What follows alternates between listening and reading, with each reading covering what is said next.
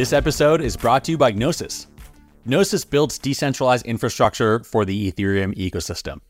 With a rich history dating back to 2015 and products like Safe, CowSwap, or Gnosis Chain, Gnosis combines needs-driven development with deep technical expertise. This year marks the launch of Gnosis Pay, the world's first decentralized payment network.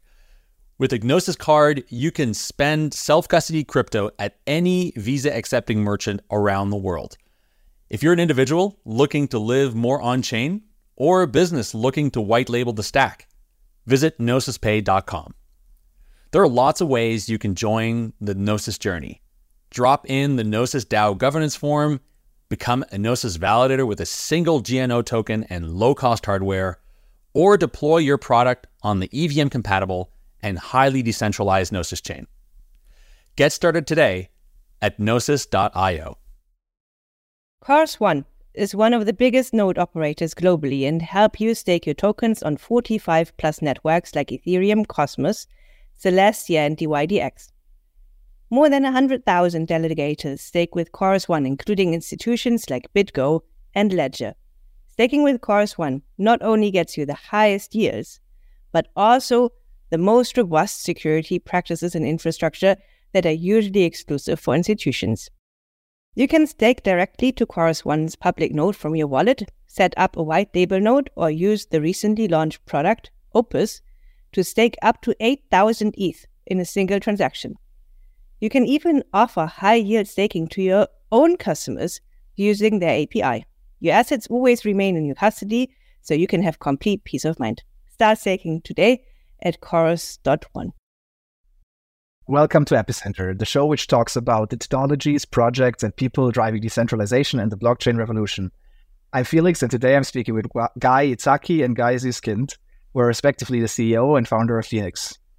Fhenix is an Ethereum L2 that is focusing on enabling computation over encrypted data via fully homomorphic encryption. We're going to get into what all this means in a second. But first of all, let me welcome my guest today. So welcome, Guy and Guy. Thanks, Felix. Thanks for inviting us. Good to be back. Awesome. Yeah, exactly. Yeah. Guy Z, you've been on here already. You have a big background in crypto, building like multiple of the like cutting edge projects in sort of the privacy space, at least from my perspective. So maybe we can start there and kind of start with the usual epicenter question of, how did you get into crypto and how did you end up at Fhenix now in the end? So good to be here again. I think we've had that conversation, or at least I've said that I've told that story a few times before. I'm celebrating a decade in crypto, which is either an achievement or something to be ashamed of. I'm still not sure, and I'm still deciding. But it's been a decade. I got into crypto in around 2014, actually even 2013. Really got caught up with the technology. I was starting my master's at the same time and decided that I really wanted to focus on research and more deep diving into what we can do with blockchains. Beyond just Bitcoin, Ethereum was in like alpha stages back then. It was just starting out, and that was very inspiring for me. And then I landed into the problem of privacy, and specifically came out with this problem, which is today it's already like a well-established problem, but back then it was really novel. How do you do private computation on the blockchain? How do you basically do confidential smart contracts? And that was what I focused on my thesis, using secure multi-party computation technologies at the time. And that led to a project called Enigma, which eventually turned into a secret network. It had a few iterations, and secret network is today like one of the largest Cosmos chains that specifically focuses on private compute, but it uses, for the most part, trusted execution environment, which is another technology, and a few others. But then in the last couple of years, as I was going back into research mode, I kind of became convinced that FHE is the future. And basically decided to focus most of my time on that, and that kind of turned into Fhenix in the last 6 months or so.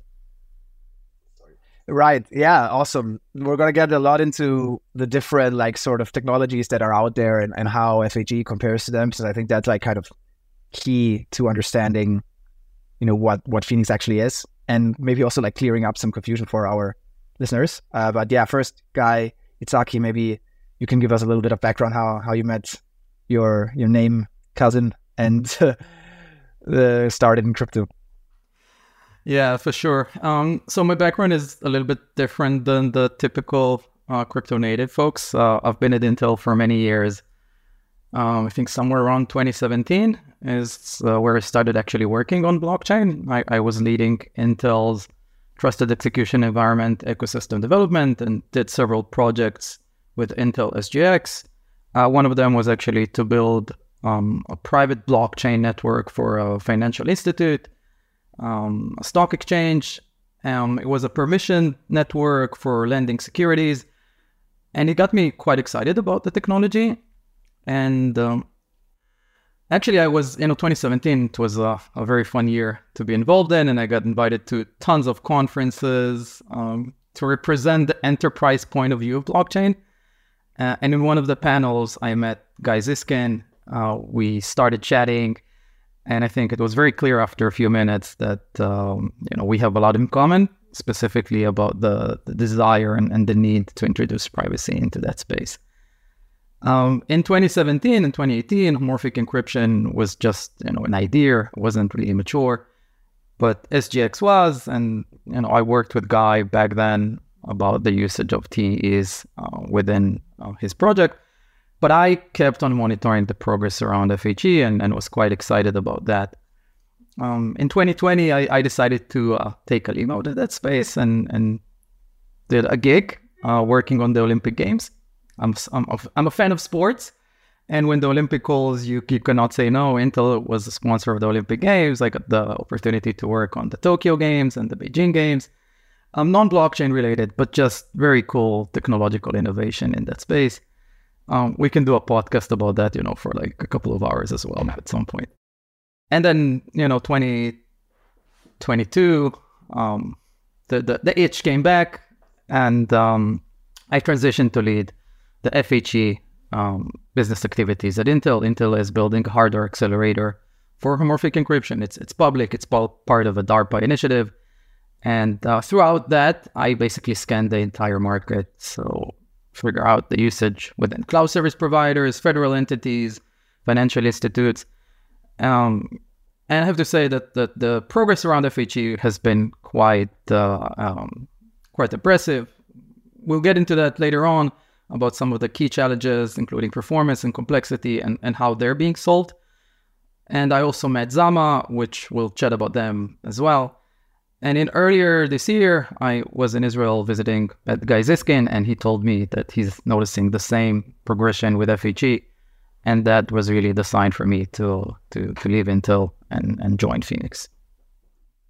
Right, awesome. That's amazing that we have both of you here, the experts on this topic. I think, we saw a lot. Probably most people are very familiar with ZK and sort of the progress in the ZK space and its connection to crypto and sort of the Cambrian explosion of research in that area. But I guess FHE is sort of seems more undercover still, and maybe you'll be able to shed some light into how it can be applied to crypto or why this may be a game changer. But yeah, maybe first of all, we can start off with, I guess, just the concepts of mental model of these different technologies. How do they compare and how do they work, and how is FHE sort of the maybe end state of it, is, if that is even correct to say, that's sort of how I guess I look at it. Could you kind of compare maybe for me, one of you guys, what secure multi-party computation tries to achieve, and maybe how, maybe let's start there, and then we can get into how TEs achieve it and how FHE does it. First of all, I think at some point, people in crypto will have to kind of get used to the idea that it's not either or. all of these technologies will play a part in like the end game. I do agree with the assessment that FHE is probably like the end game solution, in the sense that it will do like most of the heavy lifting and most of the important work when it comes to like encryption and private compute or secure computation, whatever way we decide to define it. But you will still need ZK regardless, even not just for scaling, but for some other things. You would still actually probably want like TEs or some form of like hardware security models, which are like a lightweight version of TEs, closer to hardware wallets in how they work. So all of these technologies will have a part to play, MPC as well. But just to give like a very, very quick overview, let's start with the problem, not with the solution. So the problem that we're actually trying to solve in blockchain is essentially what's known as secure computation. And secure computation has two branches. One of them is you want the computations to be correct and trusted. That is something that blockchains already do, right? Like you write a smart contract on Ethereum, by definition, the reason you use Ethereum is because it's a trusted platform. You know that code is law and you're going to get a correct result. So that branch is solved and has been solved for about a decade. Then there's the other branch when you define secure computation, and that is confidentiality or privacy. Again, different people use different terms. And that is the idea that like you have a multi-user system, right? Like maybe I have my data, you have your data, Guy Itzhaki has his data. We want to run some program, some logic on top of all of our data. But for that logic, either we just don't want to share like our private data with each other for privacy reasons, or for the logic to actually make sense, we aren't able to share it. Like think about a game of poker, for example, right? In a game of poker, each one of us has our own deck of cards. If everyone sees each other's deck of cards, I mean, it's not about caring about your privacy. That's just a poker game, right? Like you can't actually do that functionality without privacy baked in. So that is really the idea of secure computation. You have multiple users sharing data. They want to be able to share their data privately, such that other participants and even the computers running the program itself can see the data. And also they want to know that the results are correct. That is a problem, right? Like the problem is how to get both correctness, which blockchain solves, and how to get privacy. And for privacy, then you have those different technologies, right? That people are getting used to at this point. So I'm actually gonna leave ZK and FHE to the end. So I'm gonna talk about two techniques that are maybe easier to grasp. One of them is trusted execution environments.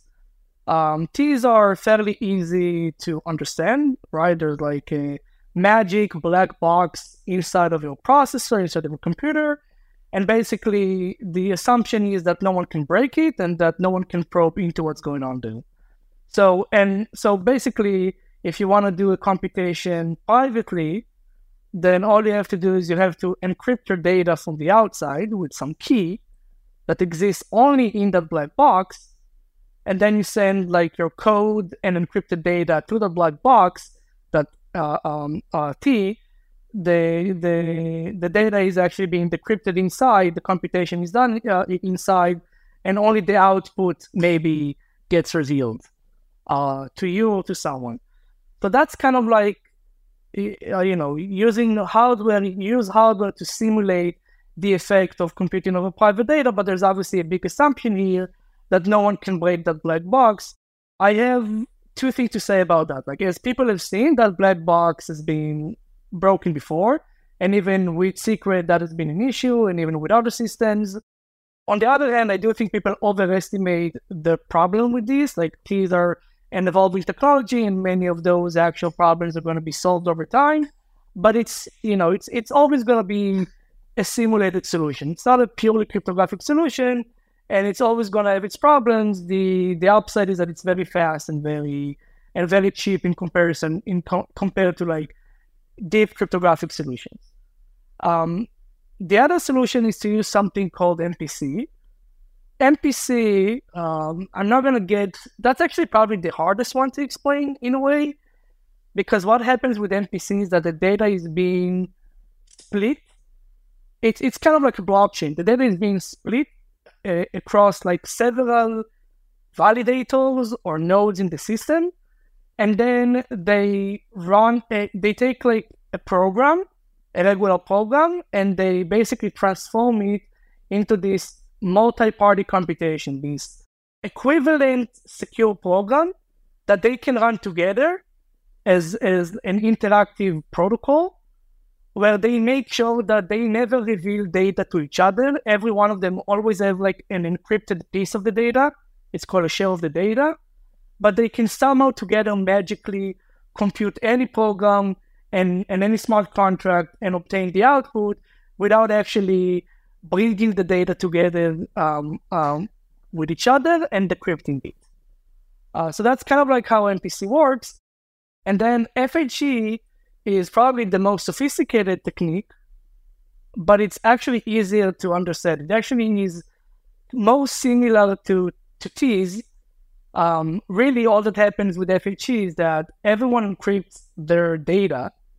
They send it to a server or to a network of servers, but let's just say it's a single server for now. And that server just computes over that encrypted data without actually knowing what the data it computes over. And then it gets an encrypted output, and maybe that output gets decrypted, or maybe it's sent to some user. But the whole computation happens directly over encrypted data, and that's really the magic. Now, all of those technologies, they very, very directly solve the problem of secure computation. They allow multiple users to somehow encrypt their data, and then they allow one or multiple servers to compute the functionality or the smart contract or whatever over the data. And now we get to ZK. ZK actually works very differently. In ZK, you can't actually do secure computation. You can't actually combine data from multiple users and then compute over that data privately and then produce a result. You can do single user private computation. So if I have like private data, maybe it's like my age or my date of birth, and I want to prove to you that I'm over 21. So I can compute, just like a comparison, comparing my date of birth with age 21, and then produce to you an output that says, look, I'm over 21, and also here's a proof that I didn't cheat on that computation. But if you think about the poker example again, there's no way to do that with ZK alone. It's actually not something you can do.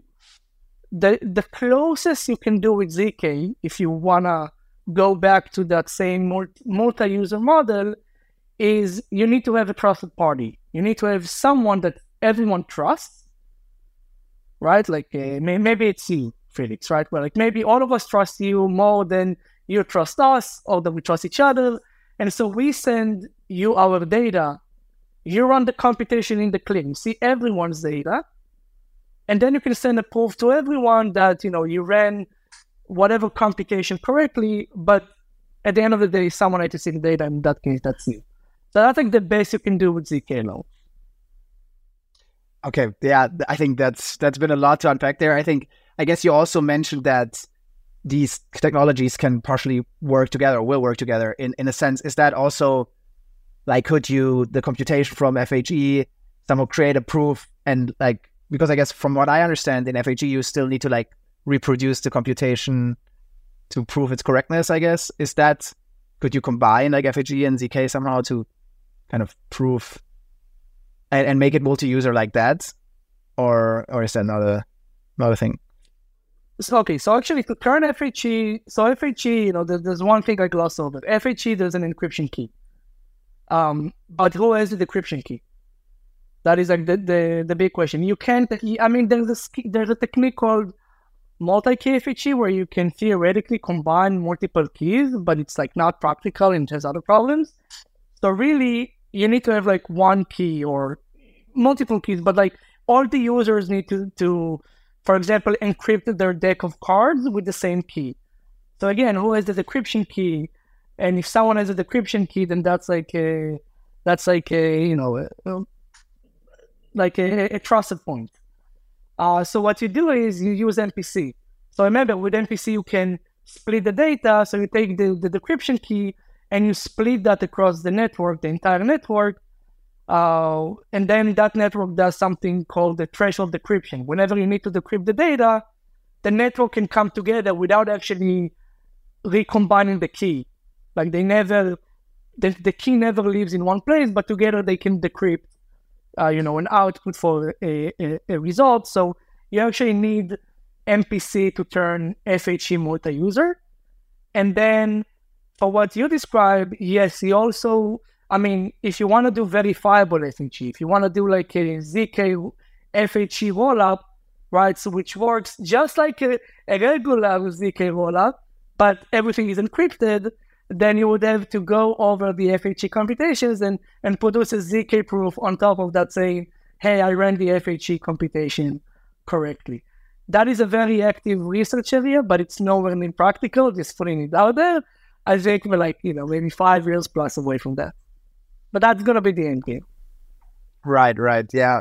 I think that's like the recurring theme. It seems a little bit that like a lot of these technologies are sort of developing, like you also said, for TEs, right? Like currently, like there's still some problems, but as there's more research going in and as they're being used more in practice, they are developing. And I think a lot of that was like when I initially read about FHE, I think, for example, NewsCypher, I think was pretty early, like looking at this in 2018, 19, but then it seemed like very impractical, or there wasn't like anything there. So maybe can you, or maybe, one of you go into how FHE actually evolved and how it now became practical to do this, or is there even like still more improvements to be made, more optimization so that it's even getting even better? Like, can you maybe like kind of walk us through the history of FHE in that sense?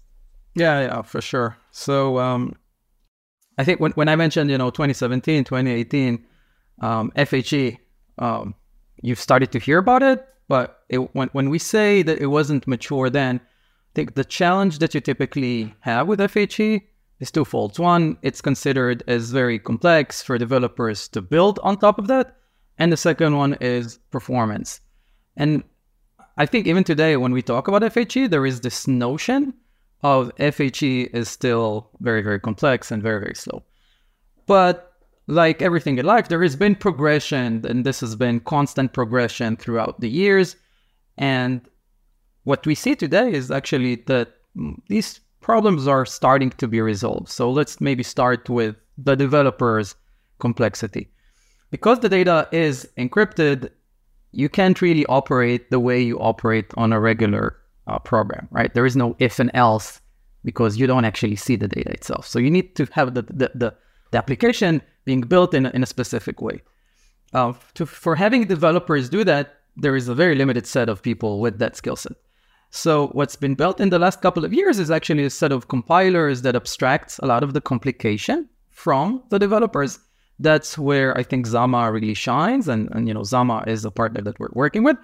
And with the introduction of the FHE VM, in that case, basically developers can just write smart contracts without any need to understand FHE whatsoever. They basically define we're solidity based, so developers don't actually even need to understand any different new language, and they just decide which asset they want to encrypt on the blockchain, and they encrypt that part.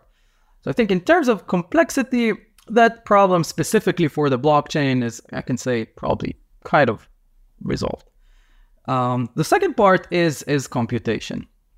Now here, we talk about FHE as if it's one monolithic entity, but actually within the FHE world itself, there are different schemes.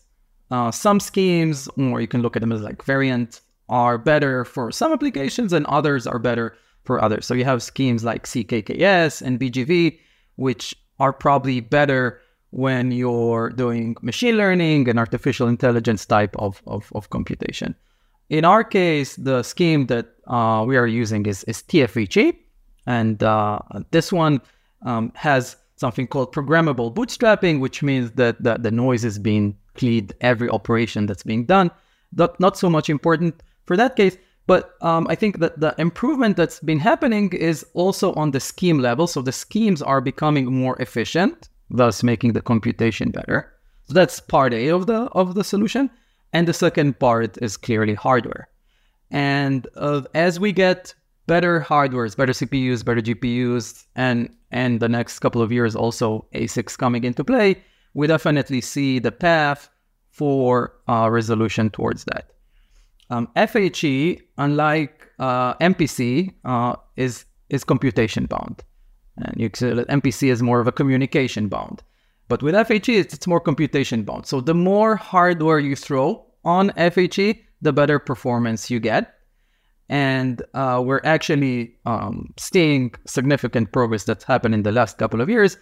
And, I came from Intel, so I know the hardware space pretty well.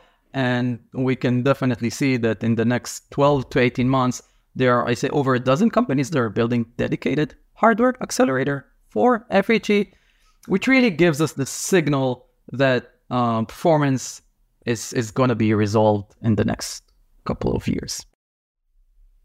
Awesome. Yeah. Maybe, I guess let's take that to the Phenix, like sort of blockchain level in a sense.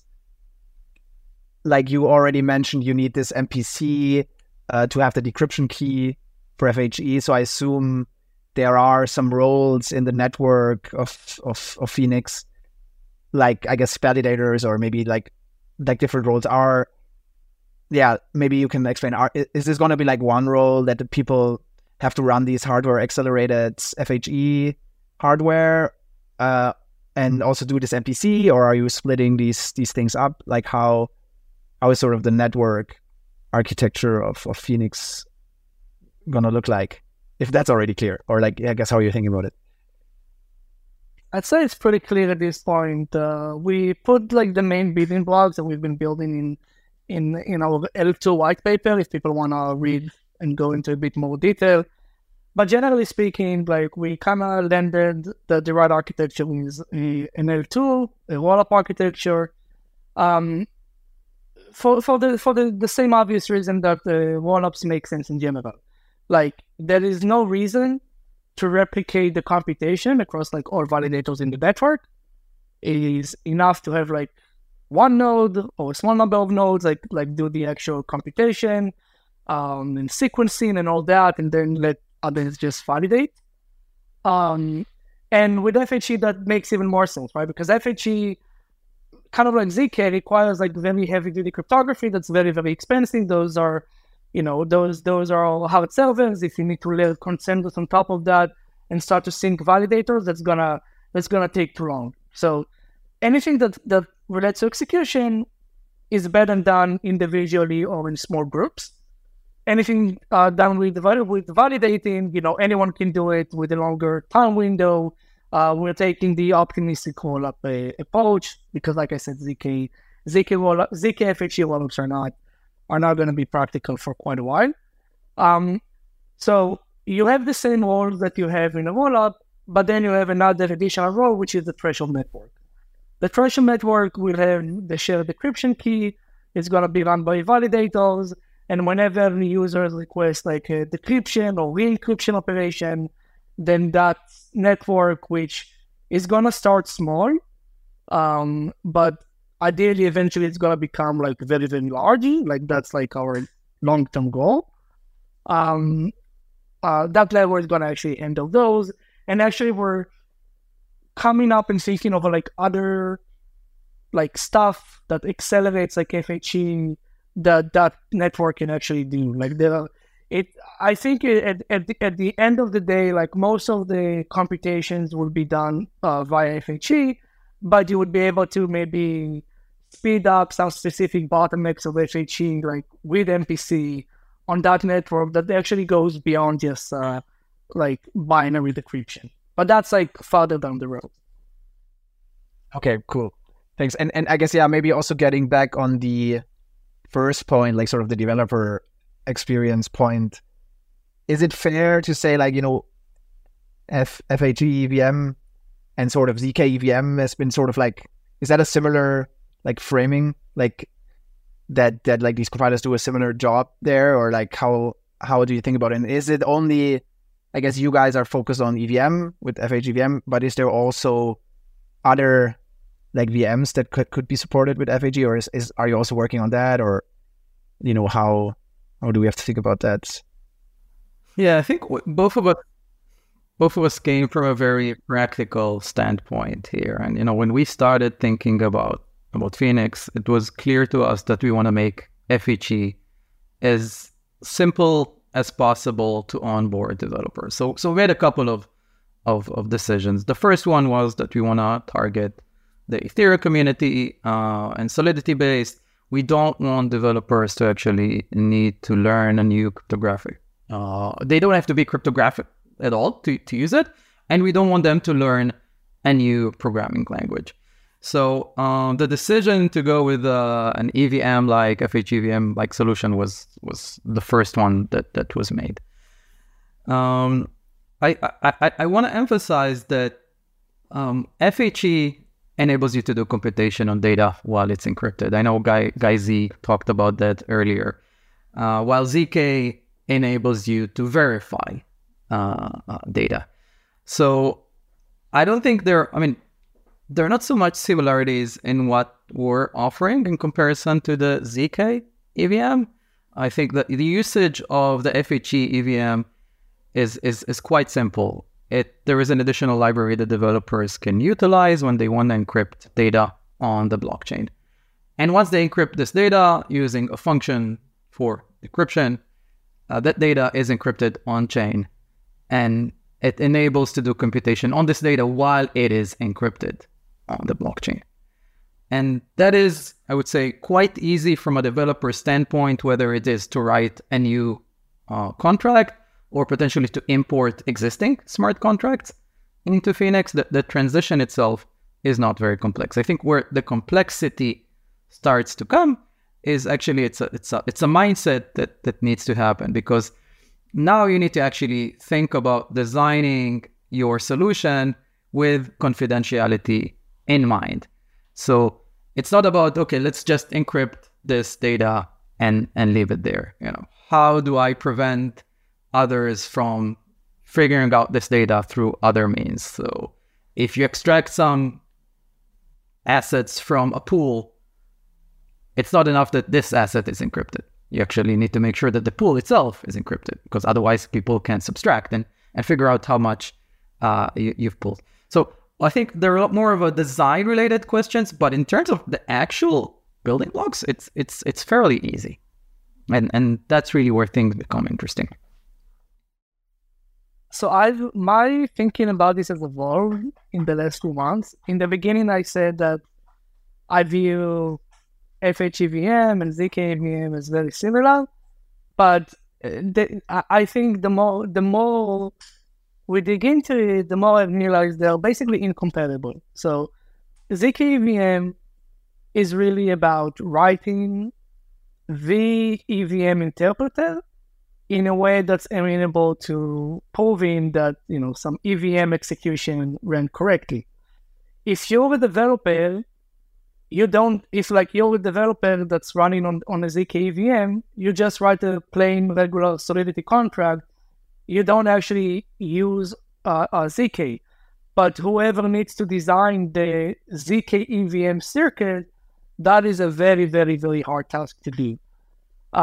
Whereas with, as guys is saying, like with FHE, like we are trying to externalize essentially library or a tool for like Solidity developers. And to your question, there's no reason it needs just be for Solidity. Like we can support everything, but like we focus on Ethereum because that's the biggest ecosystem and we're the biggest need. So it's in some ways it's closer to like libraries like SafeMath from like OpenZeppelin and like those like initial libraries where you could actually just write like faster, more secure code for your smart contracts. So think about it, you use those libraries in Solidity to write private computation code, but in a very, very simple way. Like it's as easy as using something like SafeMath. So it's really not compatible. It's more comparable to maybe like, I think Aztec's like Noir language or other DSL domain-specific languages that that other companies that are building ZK, trying to build ZK private smart contracts solutions are doing. But here is actually where FHE really shines. I mean, first of all, FHE can do stuff that ZK private compute can, because ZK, as we said, is not meant for private compute.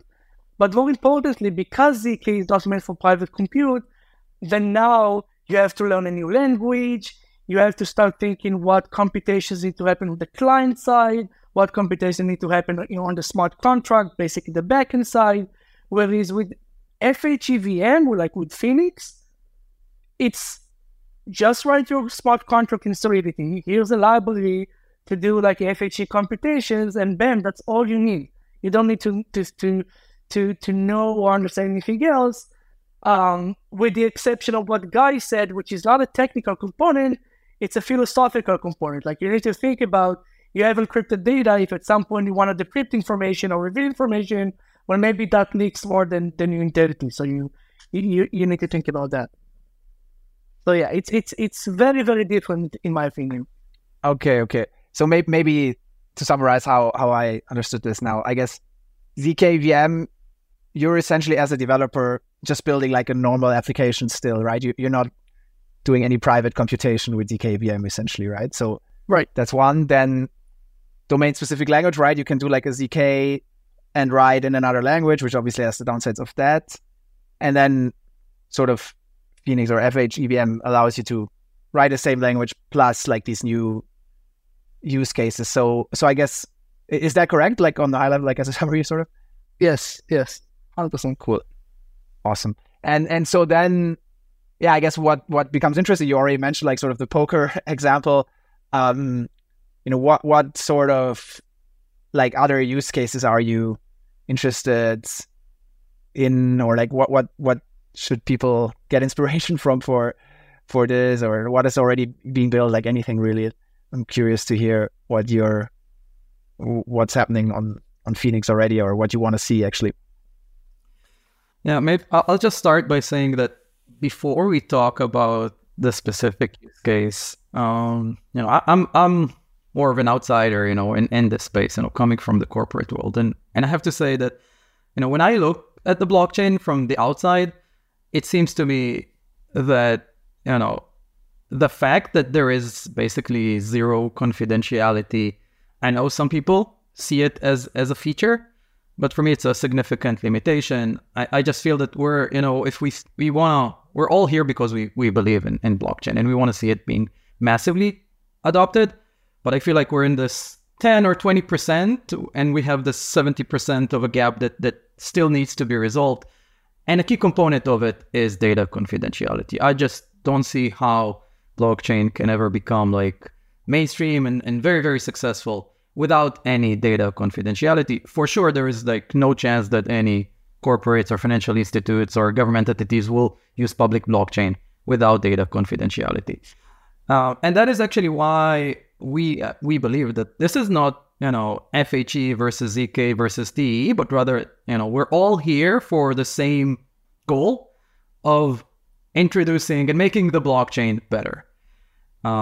We have a couple of use cases that we typically talk about, but I think the belief is that data confidentiality needs to be an underlying capability. And once you make it easy to use, it will become very, very common, similarly to the way that you operate today in the traditional world where, everything out there is assumed to be protected.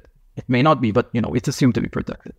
So just putting it out there, the goal here is not so much to introduce confidentiality for it's important to protect users' confidentiality, but what we actually believe is that by enabling this new capability, it unlocks new applications that you couldn't do before. And the game of on-chain poker is a good one because, people are like figuring out some kind of solutions for on-chain gaming, but they're not really ideal. And once we introduce FHE or whatever type of solutions that out there, you can start using it the right way. So on-chain gaming is one. I would say voting is another really clear example of how do you do voting or DAO votings without encryption. It's quite complex. Now we can actually do that with FHE. Sealed bid auctions. Guy, I'll let you talk about a few of the use cases as well. Yes, I mean, but just to drive your first point home, like, look, I mean, we're not there yet, and we're quite far out. But at the end of the day, if like people are dreaming about the convergence of like AI and crypto, well, how are you gonna have like something like a distributed ChatGPT if everyone can see, like, if I can see your prompts and you can see my prompts, and we can actually have like models with like private data, like that's not gonna happen. So like, we have to solve that core problem, and then we can start thinking about like these really, really cool like AI/crypto revolution and many things like that. But if you want to be more grounded to what the technology can do today and what people are looking for today, then yes, on-chain gaming, voting are a couple. But I think we can't ignore the fact that there's still a lot of interest and not around DeFi and most ecosystems. Most like infrastructure and protocols ecosystem have started by bringing a large inflow of users that come for the initial DeFi application. And so the question is, what are the interesting DeFi related applications that can be done on Fhenix that cannot be done anywhere else, at least not as efficiently? So one of them relates to obviously MEV. So you mentioned that it'll be like on the behind the scene talks, and obviously it's the talk of the day, and Justin Drake talks a lot about it. Like FHE has really a lot of potential to like introduce solutions at the proposer, builder, separation, and block building flow in different places of the pipeline. Probably the lowest hanging fruit is around the sealed bid auctions. So auctions don't have to be done like on every block. So then FHE's efficiency is less of an issue. Like you can run an auction and choose like a sequencer for an epoch for a specified number of blocks, and that can run efficiently enough. And you can do that much more efficiently with FHE than with the other technology. And without FHE, then obviously you don't get sealed bid auctions, which are far, far superior than public auctions. Like that is a well-known game theory fact.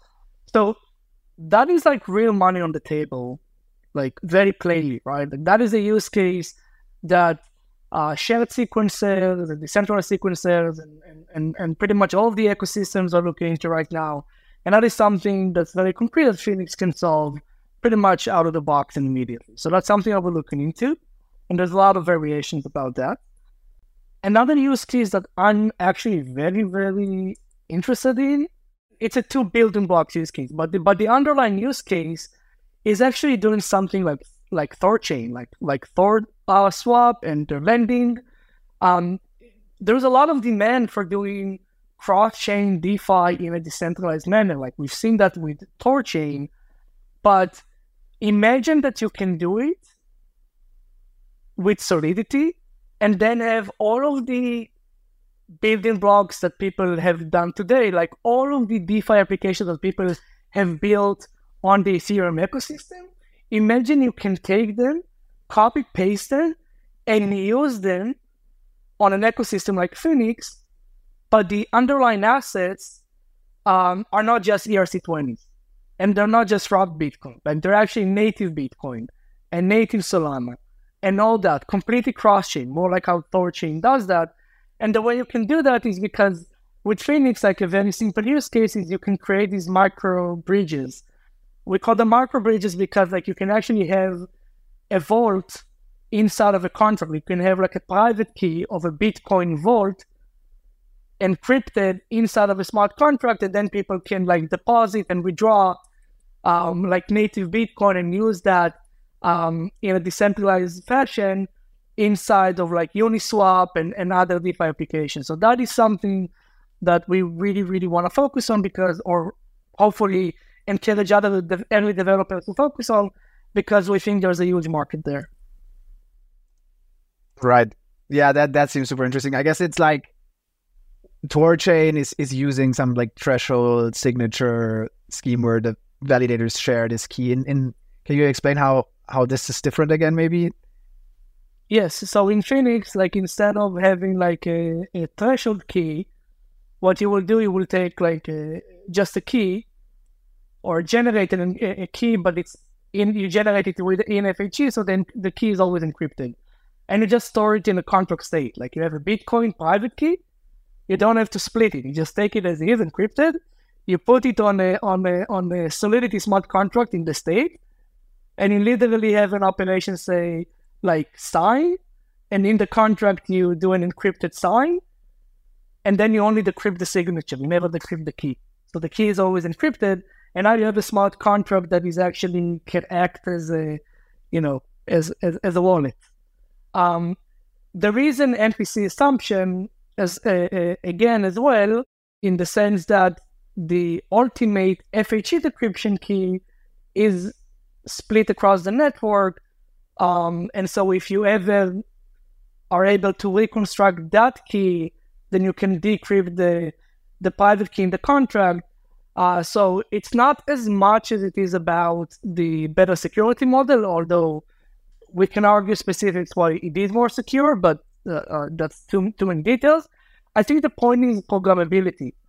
Like in ToeChain, like the team had to spend a lot of time like building an MPC protocol to split the key, and then build, a Uniswap kind of like a variant on top of it that uses it, and then like build a lending protocol, and each one of those takes 2 keys.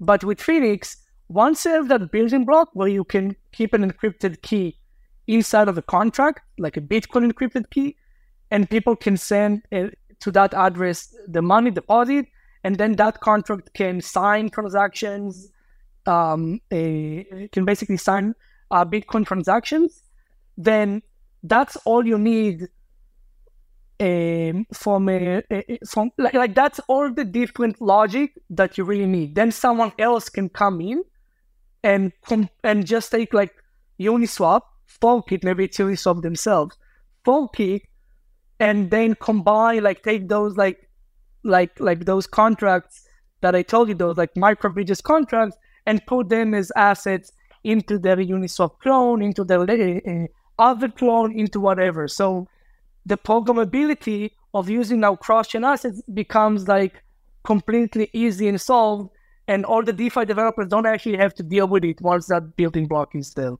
as opposed to something like ToeChain. Right.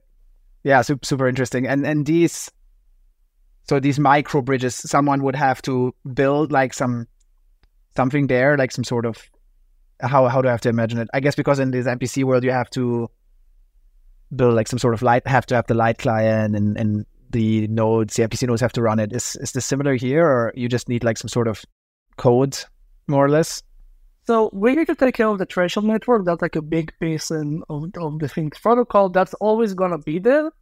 But beyond that, FHE is much simpler than it's not simple. Like the math is harder actually than MPC, but running it.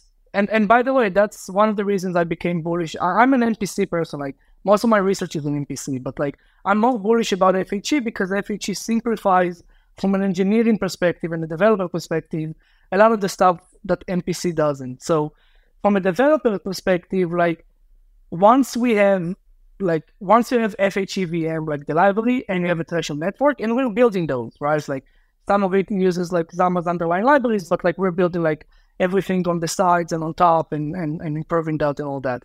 And once you have those, then all the developer has to do is literally take a Solidity contract that will have an API to generate a key, an encrypted key in the contract, right? Like like through the library, they will be able to sign transactions within the contract, within the Solidity contract from the library, without ever decrypting the underlying private key, and they won't have to worry about pretty much anything else. So I'm not sure if that answers the question, but it's like really, once you have the building blocks, it's all there and simplified.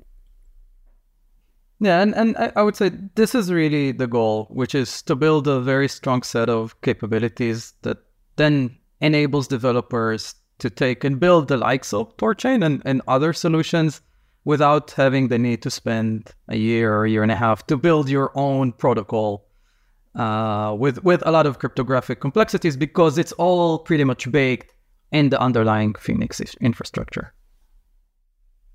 Makes sense.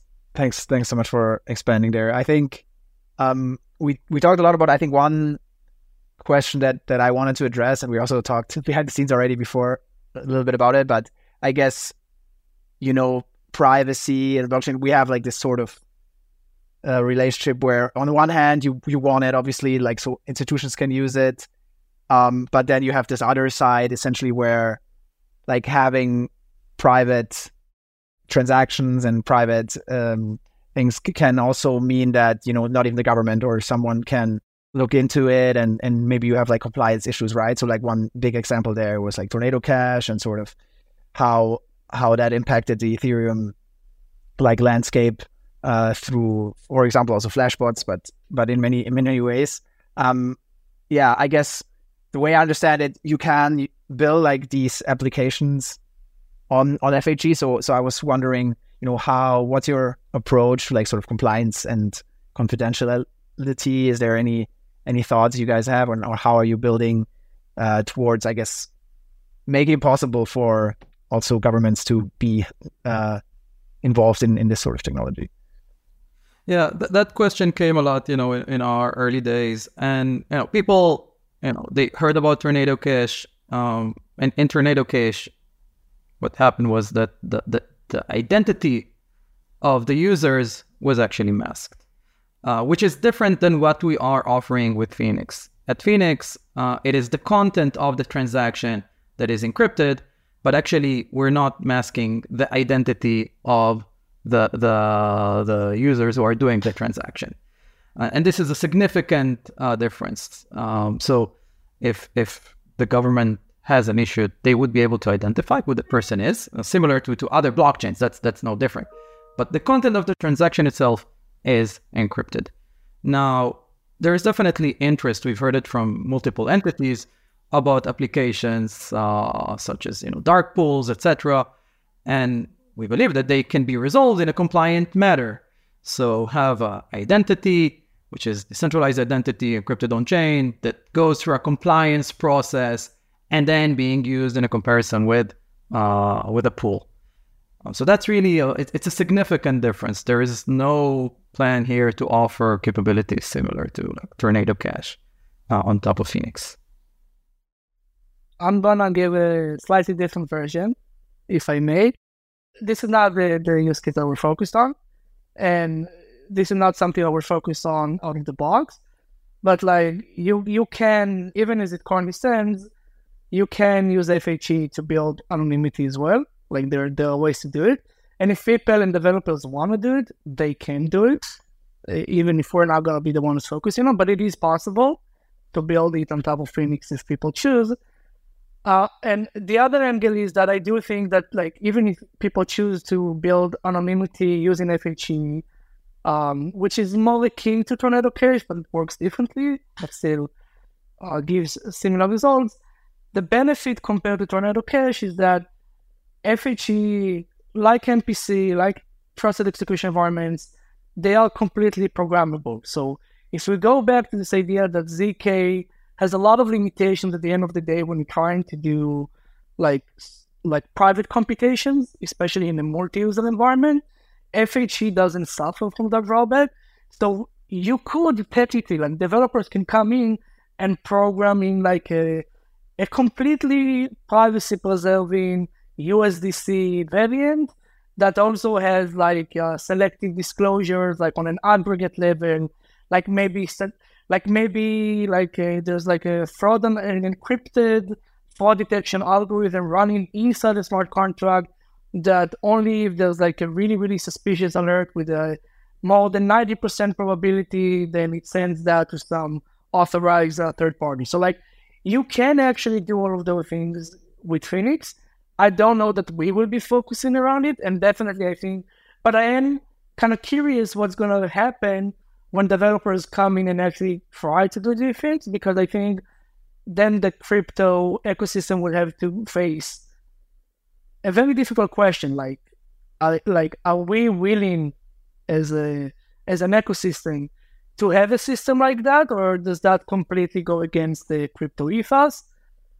I don't think I want to be the one to answer that. I hope other people will put themselves in the position to answer that. But it's absolutely technically possible to do with FHE. Right. I think, it makes perfect sense. I do think that question is being like sort of shifted around, because I guess in the end, no one really wants to deal with that, or can, even maybe because it's like pretty hard to be in touch with all governments and like sort of focus on that, because in the end you're trying to build technology. So I think that makes a lot of sense.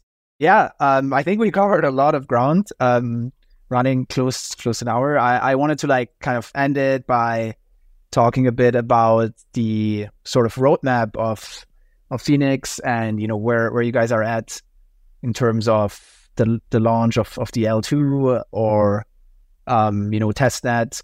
Yeah, please let me know. Like, we're recording this here on January 8th. So yeah, what's the plan for the next few months?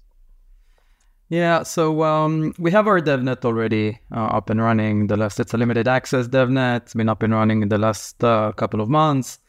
Testnet is coming in Q1. And then goal for mainnet is early 2025. I will say that, you know, people are definitely encouraged to come and sign for the testnet once it's available. We're going to be in East Denver. Looking forward to seeing everybody.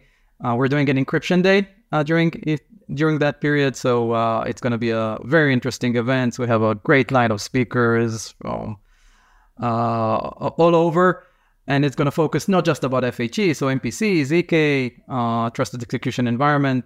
So again, encouraging people to join to that. But testnet Q1, and then our goal for mainnet is early 2025. Awesome. Sounds like a realistic timeline, maybe for a change. It's not like super close. So I wish you the best to like be able to hit those milestones. And yeah, definitely. If you guys go into Denver that are listening, try to check out the encryption day. I think, that's it from my end. Thanks so much, Guy, for coming on. It's a really insightful episode. I hope people picked up something on FHE, and we'll link to the website and some other material in the show notes. Thank you very much. Thanks a lot, Felix. Thank you for joining us on this week's episode. We release new episodes every week. You can find and subscribe to the show on iTunes, Spotify, YouTube, SoundCloud, or wherever you listen to podcasts. And if you have a Google Home or Alexa device, you can tell it to listen to the latest episode of the Epicenter podcast. Go to epicenter.tv/subscribe for a full list of places where you can watch and listen. And while you're there, be sure to sign up for the newsletter so you get new episodes in your inbox as they're released. If you want to interact with us, the guests, or other podcast listeners, you can follow us on Twitter. And please leave us a review on iTunes. It helps people find the show, and we're always happy to read them. So thanks so much, and we look forward to being back next week.